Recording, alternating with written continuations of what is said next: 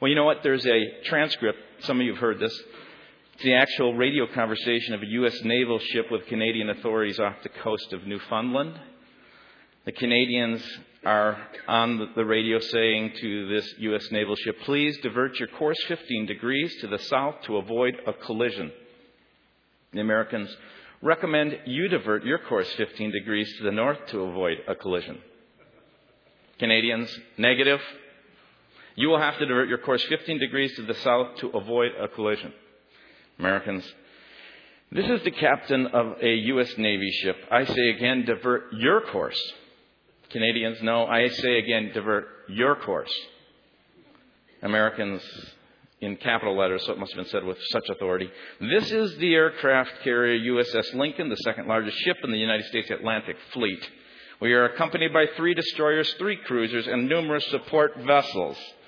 I demand that you change your course 15 degrees north. I say again, that's 15 degrees north, or countermeasures will be undertaken to ensure the safety of this ship.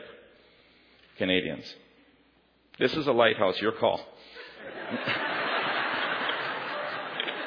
Isn't that great? Oh, aren't we tough? You know, I think that's so funny because I sometimes think God comes to us and we are so into our theology and so into what we believe. And He, through the Holy Spirit, is prompting us and nudging us and saying, you know, I really want you to read the Bible and to understand not just the way you've seen it with your lenses, but I really want to divert your course. And we go, no, you divert your course. It's really hard. I spoke last week about worldview, and I gave that story about Acts and Paul coming on the island of Malta and this snake attaching to his wrist, and the islanders thinking that he was a god. He didn't fall over and die at first, and so their next conclusion, he's a god. And it's just not the way we would think, because we would just be thinking that snake just didn't have enough venom, or Paul had some immunities or something. Our Western lenses of civilization, of a scientific, rationalistic, materialistic, physical kind of approach to life would not see things like that. But it was a miracle. God, through the spirit realm, intervened. And my guess is somehow I think He uses angels even in those situations to attend to the needs of those who have been hurt, and we may not even be aware of things such as that. So I introduced this series by asking people to consider the worldview, and then you wouldn't believe how many people came up to me this week and were just so excited thinking, and they'd say, is this where you're going? And I go, you just have to come Sunday. A number of them, I have to tell you, no, I'm not heading in that direction. In fact, sometimes I feel as a pastor over the years that people are excited for me to come up and to affirm and confirm what they believe. That's part of my job, if you're on target. Part of my job is to stretch and to allow the Spirit of God to push and to nudge and to cause you to be possibly more open to His Word and the ways that He looks at life as Jesus walked. That's part of your job with me, and it's not just to affirm and confirm. It's actually to push and to cause us to stretch and to struggle, which is a good thing. So what lens do you view reality with? Today I want you to consider, what realm do you live in? Not just your lens, but what realm do you live in? If we are called to live within the realm of the Spirit of the kingdom of God, or kingdom of heaven, do you?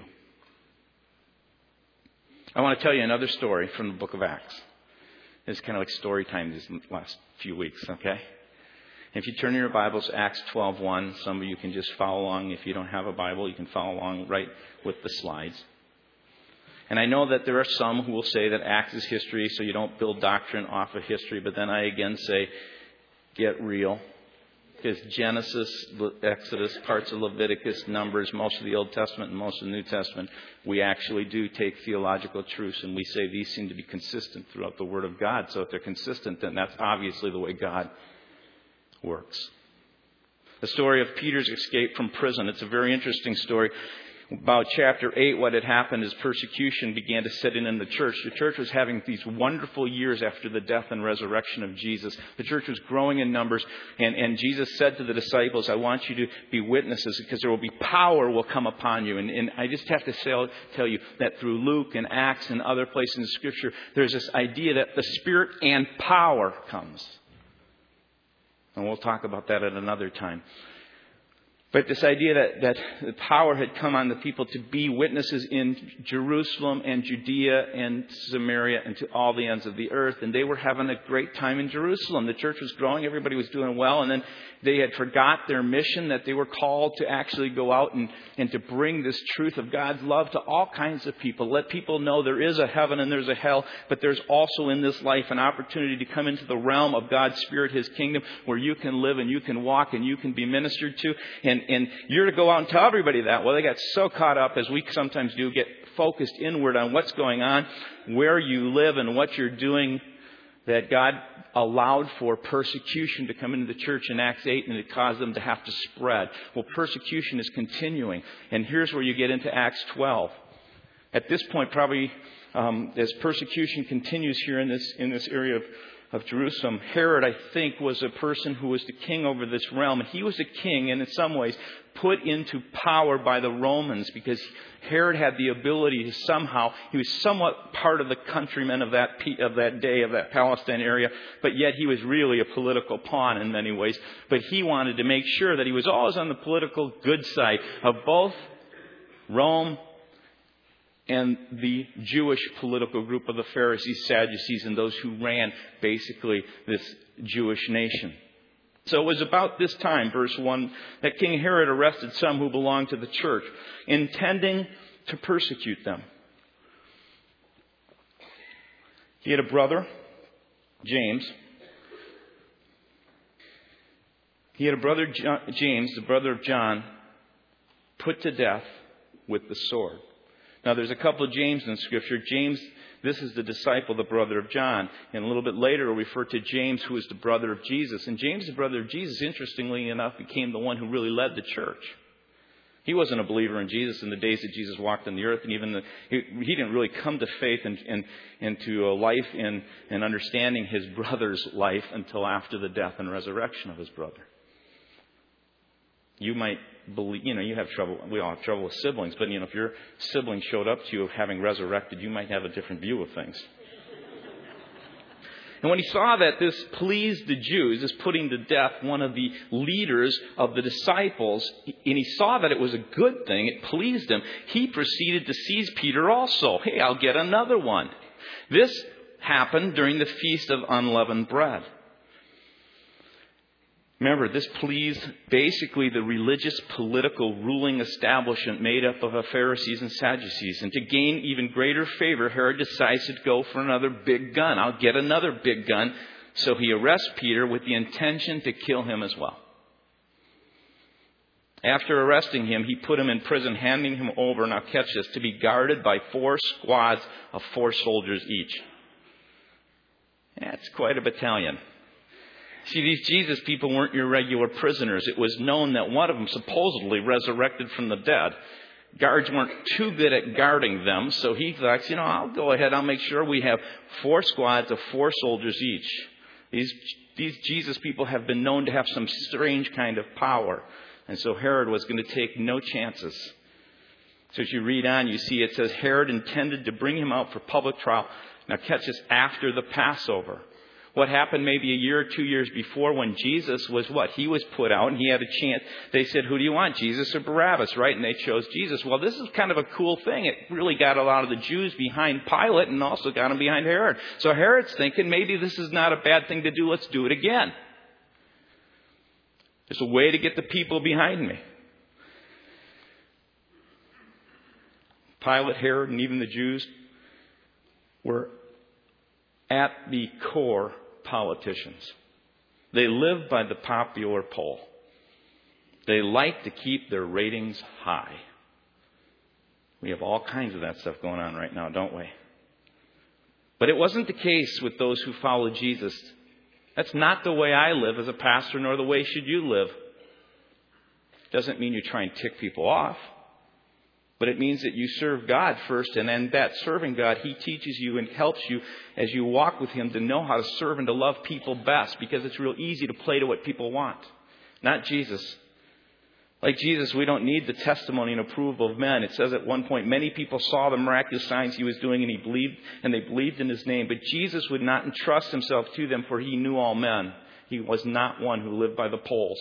He did not mean man's testimony or approval about man, for He knew what was in man's heart.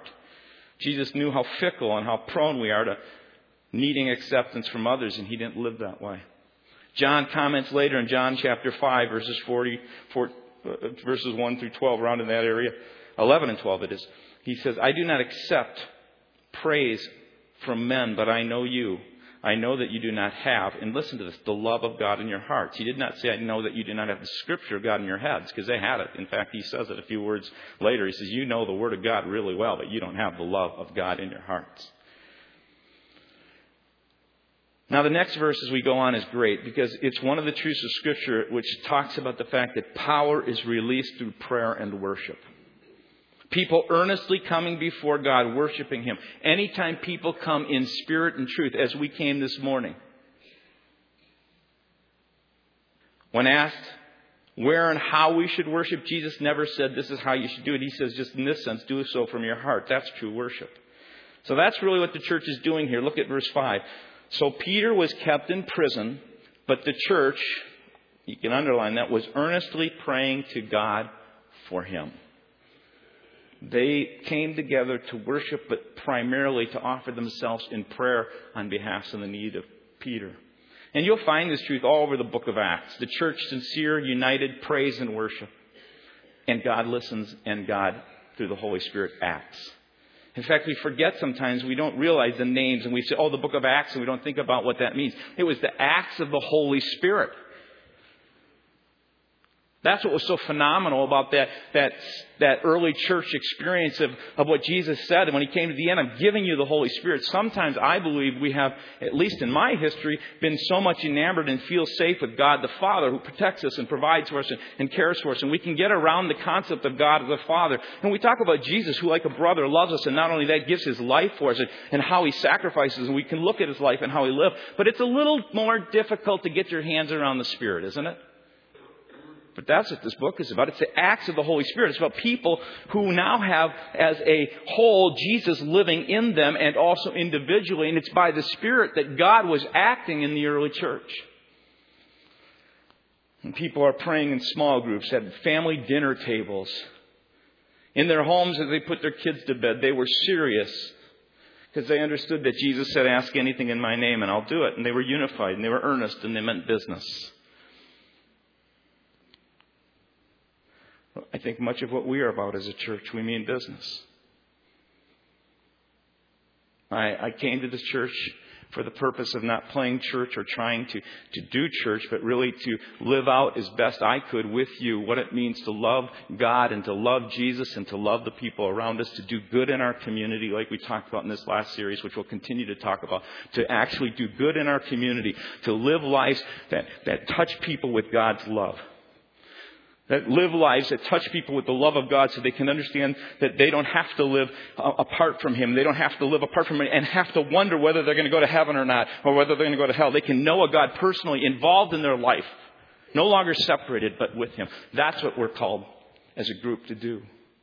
As a church, to open our arms as a body, not just to do good in the community, but to receive people when they come on Sunday mornings, to not just look for our friends, but to look for someone who's coming in, who's saying, I need God. I don't understand this, but I've heard possibly that the Holy Spirit's here. That's what we're about. We're about a church, and I look at many of you, and we're about a church that needs to unleash and in a sense, understand and let go and give to the next generation this place so that this place can remain for generations to generations so that God can do a work. It's not about the way we worship. It's about a God who loves us and we want to share with others. And so here you see them praying together, and God hears their call, and the angel comes to it. God says, as He hears their cry and their prayers, He does what I think often He does in heaven. This is the way I imagine it. He calls an angel next to Him. He says to the angel, Bob. No, I thought he used his name, Bob. There maybe is an angel Bob. I don't know. Sue? Anyway. He says, go to Jerusalem and release Peter from prison. That's your assignment.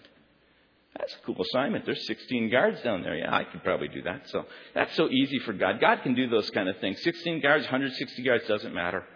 A massive 2-ton stone in front of a grave, not a big deal for God. A giant before a boy with a sling, not a big deal for God. A few lions in a den with a guy named Daniel, I can close their mouths. A group of people before a massive sea, I can part that. Whatever you have in your life, you know what? If God's intending to and active and if He wants to, He can move that. Sometimes He doesn't, because sometimes God just wants to build your character. It's about knowing Him more fully. It's about learning to trust Him. And then sometimes God gives the faith to you or to someone else, and God acts by the Holy Spirit to do things that you could never believe could be done. Because you know what? 16 guards is not too big for one angel. So the angel is assigned to go down. So verse 6. The night before Herod was to bring him to trial. I like this. Peter was sleeping between two soldiers bound with 2 chains. Don't you wish you could sleep that well? Do you know what? I think we're supposed to in this spirit life. I think that's one of the things that God wants to give. He says it's a gift that He gives to people. And it doesn't always happen. We also are so human that He understands and we wrestle with things. But you know what? I think He wants to give this gift. And here's Peter. I mean, if anybody should have been not sleeping that night, who should have not been sleeping? Peter. In fact, he's not just sleeping. He's sleeping hard. Peter was sleeping between 2 soldiers, bound with 2 chains. And the sentries stood guard at the entrance. Suddenly an angel of the Lord, verse 7, appeared, and a light shone in the cell. And I like this. He struck Peter on the side. I don't know if he goes, hey, get up, buddy. Can you picture it? Takes maybe the guy's spear, or, hey, Peter. Well, and it says, and he woke him up. Quick, get up, he said. It's so real. It's not ethereal. Quick, get up. And he said, the chains fell off Peter's wrists. What's Peter thinking? Then the angel said to him, put on your clothes and sandals. And Peter did so. Wrap your cloak around you and follow me, the angel told him. Here's what Peter's thinking. Peter followed him out of prison, but he had no idea what the angel was doing. He had no idea that what the angel was doing was really happening. He thought he was seeing a vision. Amazing. How many would have been wide awake? Peter follows this angel out of prison. He has no idea what the angel's doing. He thinks he's seeing a vision. In fact, the lines of reality of those who lived according to the Bible in that early church and many times throughout history, the lines of reality are pretty thin in the sense there's a veil, a thin veil that separates this realm of the spirit where the angels and other spirits are compared to the realm of what we see. And so he's not quite sure. Did you know that that's still happening today? People are seeing visions. Did you know that God is reaching through many, many people through visions, people in Muslim countries? Did you know that? They don't have the word of God. Jesus is showing up to them in visions or in dreams and leading them to places where they come to faith in Christ. I heard that from someone who's working with the Muslims. And so this last Thursday night, I had dinner with a few people from Wayzata.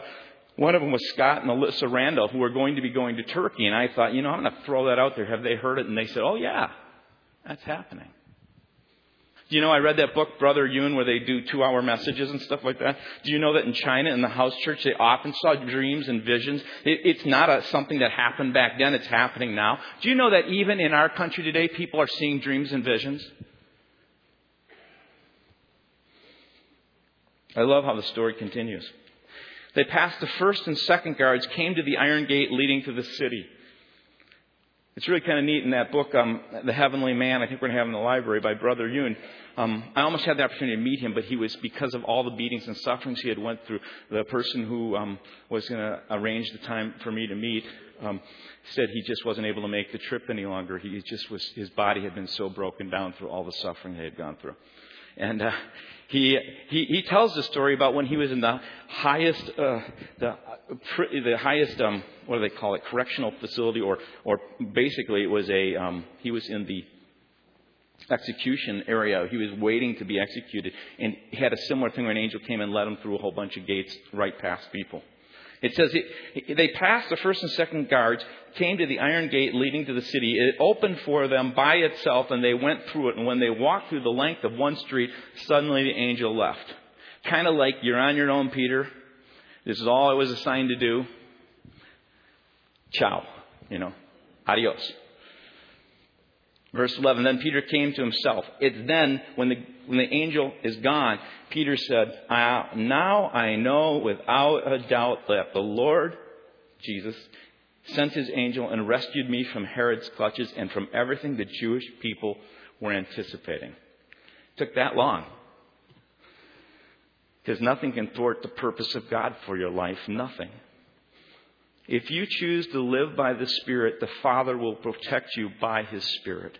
Like Jesus, we can live our life in total confidence, knowing that the hour will not come until God determines it. I have the sense of God's call in my life, that he has yet something still to do for me. So sometimes when I get on planes, there's a part of me that want to go, everybody get on the plane because I know this one's safe. Because my hour hasn't come. There is really a sense that you can that's just what was going on. But there is a real sense that you can live with a real sense of knowledge and confidence that the hour will come when God ordains it. And when it comes, then you just trust in God's ordaining it. It doesn't mean you live flippantly. It just means that you can know that we have been created for a purpose. And God, if you live with him by the Spirit, he will make certain guarantee that you will get to that place of your purpose. You may not always understand when God intervenes and takes someone. Verse 12. When this had dawned on him, he went to the house of Mary, the mother of John, also called Mark, where many people had gathered and were praying. Basically, Peter goes to his small group meeting. They happened, I guess, to be meeting on that night. Peter knocked at the outer entrance, and a servant girl named Rhoda came to answer the door. This is when it gets good. When she recognized Peter's voice, he's out there, so on the other side it's locked. They're afraid of the Jews and this persecution. When she recognized Peter's voice, she was so overjoyed, she ran back without opening and exclaimed, "Peter's at the door! Peter's at the door!" She runs into the small group.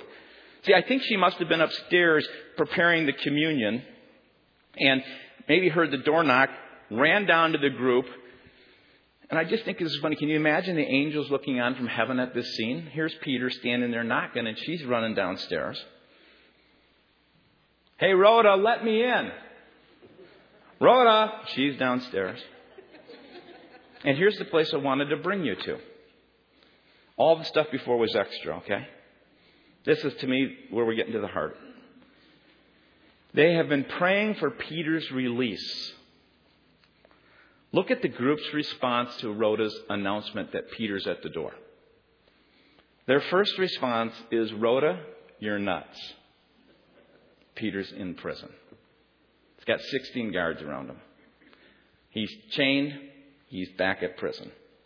Literally, verse 15 says, "You're out of your mind," they told her. The Greek word is mainamai. And it comes from, we get the word today, manic from it.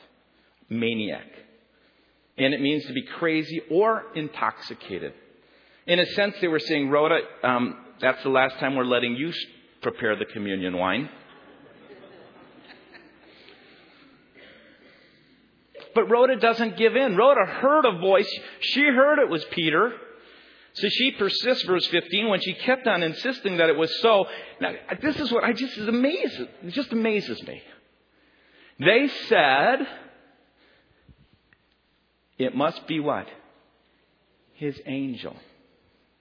They think it can't be Peter. So logically, if Rhoda isn't nuts, then it's got to be Peter's angel. The belief is that God had placed, the Jewish belief, a guardian angel around each of us. And so it must be that guardian angel. This seems to be far more plausible than Peter standing at the door. It's his angel. Now here's the question I want to ask you again this morning. You're at a small group. You're praying for someone to be released. What would your response be? In which realm do you live? Put that on the back burner for a second. We'll just finish the story. Verse 16. Peter kept on knocking, and when they opened the door and saw him, they were astonished. Peter motioned with his hand. Can you just see him? Shh, shh. It's like what he's doing when you're all kind of meeting and greeting each other. Motioned with his hand for them to be quiet and described how the Lord had brought him out of prison. And I go, that must have been the coolest small group study they had, right? Let me tell you, I get this. He's knocking me. My chains fall off and on and on and on. And then he says, tell James, the brother of Christ, and the brothers about this. He said, and then he left for another place. Because you don't live in a way, you live according to wisdom. And wisdom said, don't stay in that place because they're going to come looking for you, Peter. And he knew that he was supposed to be wise. He didn't test God or put him to the test. Verse 18. In the morning, like this, there was no small commotion among the soldiers into what had happened to Peter. Weren't you guarding him? How in the world could he get the chains off? Can you imagine this? Well, the big iron gate, aren't you standing there? What do you mean the gate just opened? Can you hear what's going on? But there's a reason why. Look at verse 19. After Herod had a thorough search made for Peter and did not find him, he cross-examined the guards and ordered that they be executed. Then Herod went from Judea to Caesarea and stayed there for a while. There's some points I want you to ponder. Here's what I want us to wrestle with this week. I want you to wrestle with this, to stretch yourself. I want to ask you to ask yourself. I want you to read the Bible, to talk to others, to inquire, to seek to understand this. In which realm do you live? Is it merely physical, that which you see, or spiritual, that which you see by faith? It's just a few concluding thoughts, and that is first, this is what I think the Word of God makes very clear. There is a spiritual realm. The Bible teaches us, Jesus taught, He revealed it, the early church lived it. And so I go back to my question, what would have your response been if you heard Peter was at the door? How many would have said, Rhoda, you're hitting the sauce again? And if she persisted, how many of you would have taken the next step and said, oh, it must be Peter's angel? That's just bizarre, right? All I want to do today is to broaden our horizons. I believe we have a very limited understanding of reality as the Bible presents it. It is based far more on our sight than on our faith. It is far more physical than spiritual. It is far more Western with our lenses than biblical. Here's what we normally see. What's physical, right? We see pews, and we see music stands, and we see a piano, and we see a platform, and we see people. That's what we see. We see bricks and mortar. And we even go so far as to believe there's a God up there somewhere that worked at some point back in history. But do we really believe right now that as we are here and as we have worshiped, there are angels around? If God so choose to pull back the veil, and I believe some people see this. I haven't, but you would actually see angels. Do we really believe there's a realm of the Spirit that is more real than this physical realm that we see, that we hear, that we taste, and we touch? Do you really believe there are fallen angels? The Bible calls them demons, calls them unclean spirits, calls them evil spirits. Do you really believe they seek to deceive and destroy you?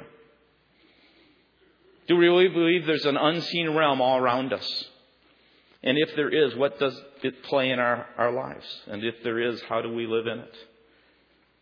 And if there is, how do we begin to grow in our understanding of it? Does it even make a difference in how we live? You see, we see we believe about microscopic bugs, even though we don't see it. We hear about quarks and black holes, and how many, I don't know, have seen those, but you believe it, right? In one sense, it really isn't that difficult to believe things we don't see, because we take it on the basis of faith of someone who's an expert. Just because we don't see it doesn't mean it doesn't exist.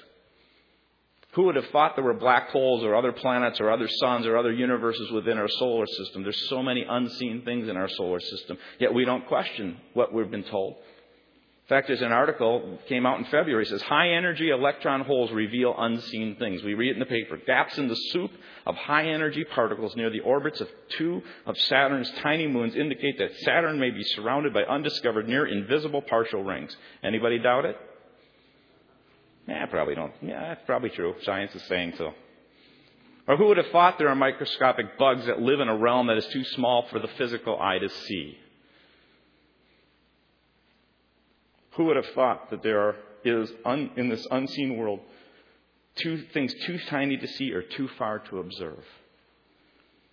And who would have thought there are realms seen only with the eye through a microscope or with the eye through a telescope, or, catch this, with the eye of the Spirit, through the Spirit?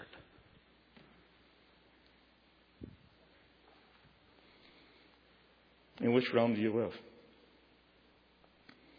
See, we grow up as babies. We learn to live in the realm of the flesh, the physical, material. We have drives and we have these instinctual responses. And at a certain point, we either through sin that causes us to come to a point of a dead end, or through the patterns that we've learned to live in, they become prisons to us. And at some point, people cry out and they say, God, I need you.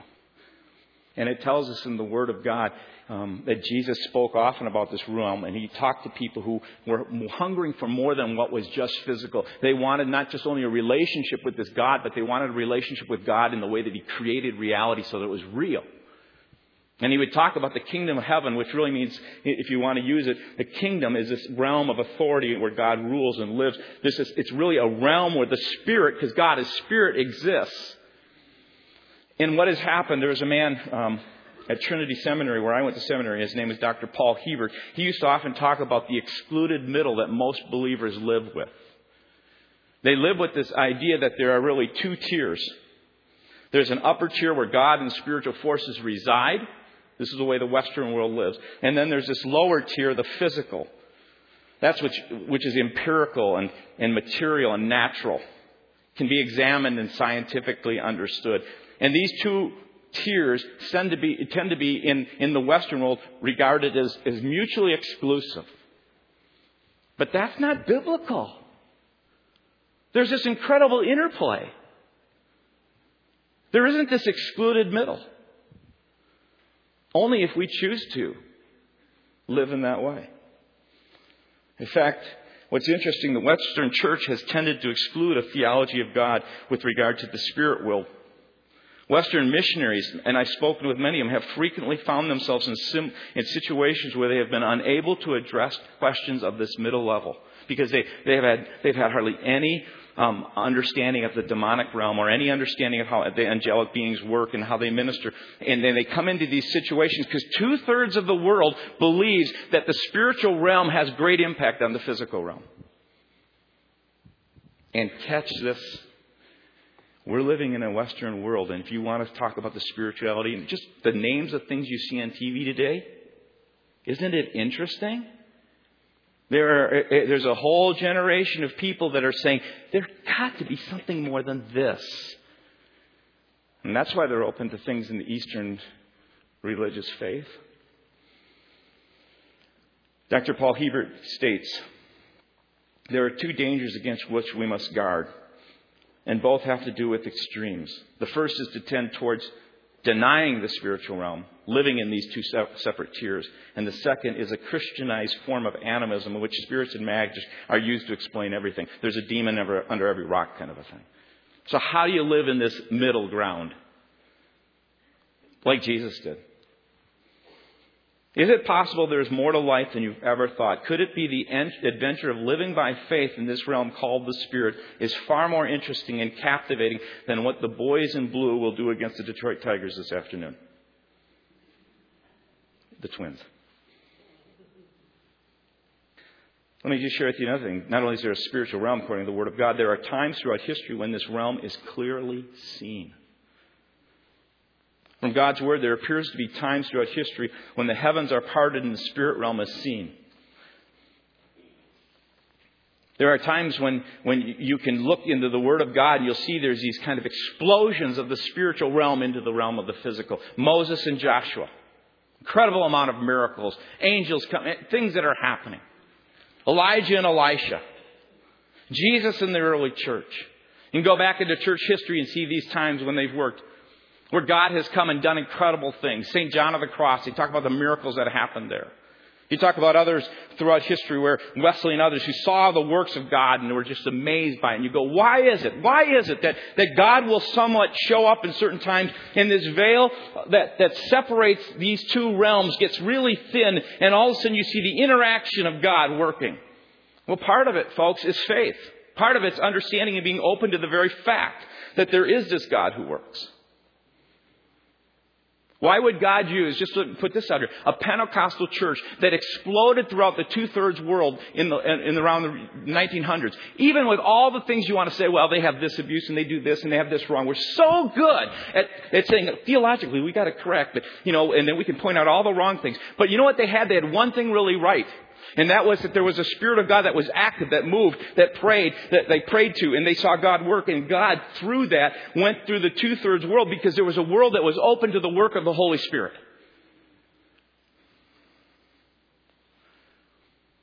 And I tell you, there are times when the realm of the Spirit comes in. And some of it's based on leaders and on people who begin to cry out and say, God, we're so desperate for you. We have tried to do it in our own strength. We've put on church services and we've done this and that. And we do it as best we can. But you know what? It is not going to happen. We are just not smart enough. We're just not powerful enough. We're just not sharp enough to do the kind of things that changes the hearts of people, that rearranges the spirit in people's lives so that marriages get better and families get more whole and people begin to who have been not able to hold a job can hold a job and people that are struggling in their own personal life with addictions. What happens? The Spirit of God comes because people get on their knees and they start to cry and they say, God, when are we going to be tired of trying to do this in our own strength? Because we know that it can only be done in your strength. Send your Holy Spirit and power.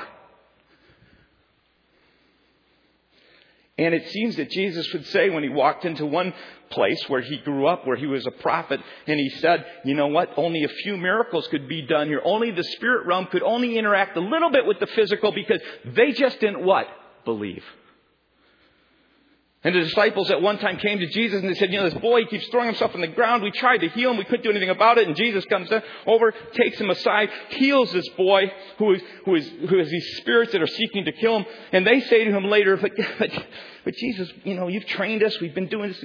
How come we couldn't do it? And he goes, this requires prayer and fasting. This requires the kind of faith that's built through a life that's connected to me and to the Father so that there's a spiritual power that can be released when it needs to be released.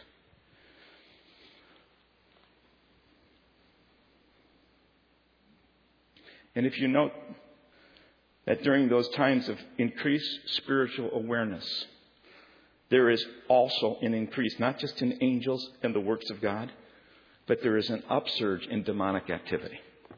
You ever wonder why? You know how smart Satan is? If good things are truly, genuinely happening here, if he wants to get a bunch of people who are afraid of this, who may even be followers of Jesus, what he'll do is do counterfeit weird things and it'll get messy and he'll do these things so that people can go, stay away from that. And you know what he'll do in our culture, he'll allow for these kind of shows that come on that talk about witches and this and that and all these other things because people are spiritually hungry. And if he knows there's a genuine, he likes to counterfeit it so he can throw people off. And so you'll see whenever there's increased spiritual activity, whenever the possibility for the Spirit to invade the physical, whenever it's possible for heaven to invade earth, guess what? Hell will too. And some people, and some churches, because they just say, God, we want you so bad, and through trust and faith, get to actually be a part of being those through faith who release the works of God.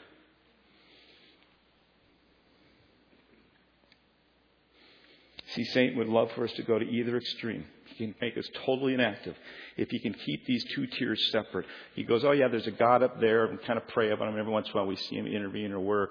And then there's this other view of, well, there's a God that's just physical, and he can keep us, he loves to keep us off balance. Angels, here's this third thing I just want to mention. Angels, miracles, and the experiences of this realm of the Spirit. They're given primarily to glorify God and to serve us and others. Isn't that interesting? Hebrews 1:13 and 14 says this, to which of the angels did God ever say, sit at my right hand until I make your enemies a footstool for your feet? He's talking about Jesus here. And then he goes, are not all angels ministering or serving spirits sent to help and to serve those who will inherit salvation? Did you know that? There's a spiritual realm around you. And do you know that there are angels that actually attend to you? And I bet you we don't even aware of it. I can tell you in my life there was one time that I know distinctly that God sent, I'm convinced, an angel. At a time when I was at my lowest point. I've had a number of them, but this was one. I was at a very low point. And I was just crying out to God. And it was like there was it's so real. It was like I wanted to look, and I did. I looked, I heard this, it'll be all right. And by faith, I just know that God had sent an angel. It was the most calming word in one of the most difficult times in my life. Matthew 4:11 says, after the temptation in the wilderness, we read, the devil left Jesus and the angels came and what? Attended him. Luke 22:41 through 43, in the Garden of Gethsemane, Jesus withdrew a stone's throw beyond them, knelt down and prayed, Father, if you're willing, take this cup from me, yet not my will, but yours be done. And an angel from heaven, the realm of the Spirit, just opened kind of, the veil and appeared to him and strengthened him. God steps through this realm of the Spirit through angels and with power by His Holy Spirit in order to serve us and others that we're to serve. And there are angels all about us in this realm called the Spirit, which is just a thin layer. Paul says in 1 Corinthians 3:16, he writes, but whenever anyone turns to the Lord, catch this, the veil is taken away. And the realm of the Spirit is available and the Spirit is given, but not necessarily lived in. That takes faith and development of growth. I was watching that movie of, some of you remember back in the 50s, Jim Elliot and Nate Saint and a bunch of them who were in Ecuador. And they went down to the Amazon area where they were trying to reach this tribe. This tribe was the most brutal, vicious, murderous group of people. They had gotten to this vicious cycle of going back and forth and wiping out many of the other tribes. The government was just really months or weeks to months away from sending in the military to wipe the whole tribe out. But God is a God who saves every tribe, or a person from every tribe, right? And Jim Elliot and Nate Saint and the others chose that they were going to take this window of opportunity, land there, and try and build a friendship with these just murderous people. They get there, and the story End of the Spear is all about it. It's this interesting thing. It was in the movie theaters, in fact. They get to that place. They land the plane. They meet with them. Things are going okay until finally something happens, and this murderous group of warriors kill all four of them. The movie goes on, talks about the wives of these men with their children eventually move into that tribe. And over the years, begin to work with them. Steve Saint, the son of Nate Saint, killed by one of the lead warriors of that group, grows up for a few years in that tribe, eventually moves back to the U.S. This is in the 50s. 1994, he returns to that tribe, to the person who killed his father, meets with his father, with this man who killed his father. They have this meeting, and in this meeting, this man who had killed Steve Saint's father, Nate, he says to him, he tells about how it happened and everything. And then he goes and he shares with them one last thing. He says, you don't realize that when he actually took the spear and he drove in his heart, and when Nate Saint was lying there on that sand, dying, looking up, he, Chemo, and a few others of these names of these people saw angels coming down. And he told Steve Saint this years later. There is a realm, folks. And they come to serve us. They came to serve those who were being martyred, but they came also to serve that martyr death to reach this guy who had killed him. And he becomes a believer. And it's really kind of neat. At the end of the movie, they show a picture of this guy. Steve Saint takes this warrior who's now a believer back to the U.S., and they just have a few clips. And, I mean, he's from a Stone Age kind of tribe. He's telling the people, it's really neat. You pull up the houses, and they're so nice there that they actually will take warm food and put it through a window and give it to you while you're in this vehicle or this thing that moves. And he was at McDonald's. He said one of the reasons the people are so... The people in the West are so heavy is because their trails move and they don't have to walk. He was in the airport and on one of those trails. Just so funny. Anyway. Fourth, we're called to be open to these experiences, believe in them, but catch this, but not live for them. I give you a warning. Here's one of the great dangers. People are easily deceived as they hunger for an experience rather than a relationship with God. It's all about growing in relationship with God and growing in the character of Christ. And all these spiritual realities are to promote relationships of love. They are to serve us to love more fully like Jesus. 1 Corinthians 13 is very clear. You know, the wedding passage, if I speak in the tongues of men and angels but have not love. If I have the gift of prophecy and can have all these mysteries and I have not love. If I have faith to move on. If I can do all these things, but I'm not in a relationship of love with God and with others. Jesus is so aware of this that when his disciples came back from their second field trip, he calls them together. They're so pumped up because what they had seen was that these spirits had been coming under their submission. And Jesus, it says, Luke writes, the 72 returned with joy and said, Lord, even the demons submit to us in your name. And he replied, I saw Satan fall like lightning from heaven. You know, it's no news to me. I've given you authority to trample on snakes and scorpions, which is in the Old Testament often words for demonic spirits, and to overcome all the power of the enemy. Nothing will harm you. But catch this. It's not about living for the experiences. It's about being in relationship. However, do not rejoice that the spirits submit to you, but rejoice that your names are written in heaven. Don't get caught up in the power, the experience, the excitement.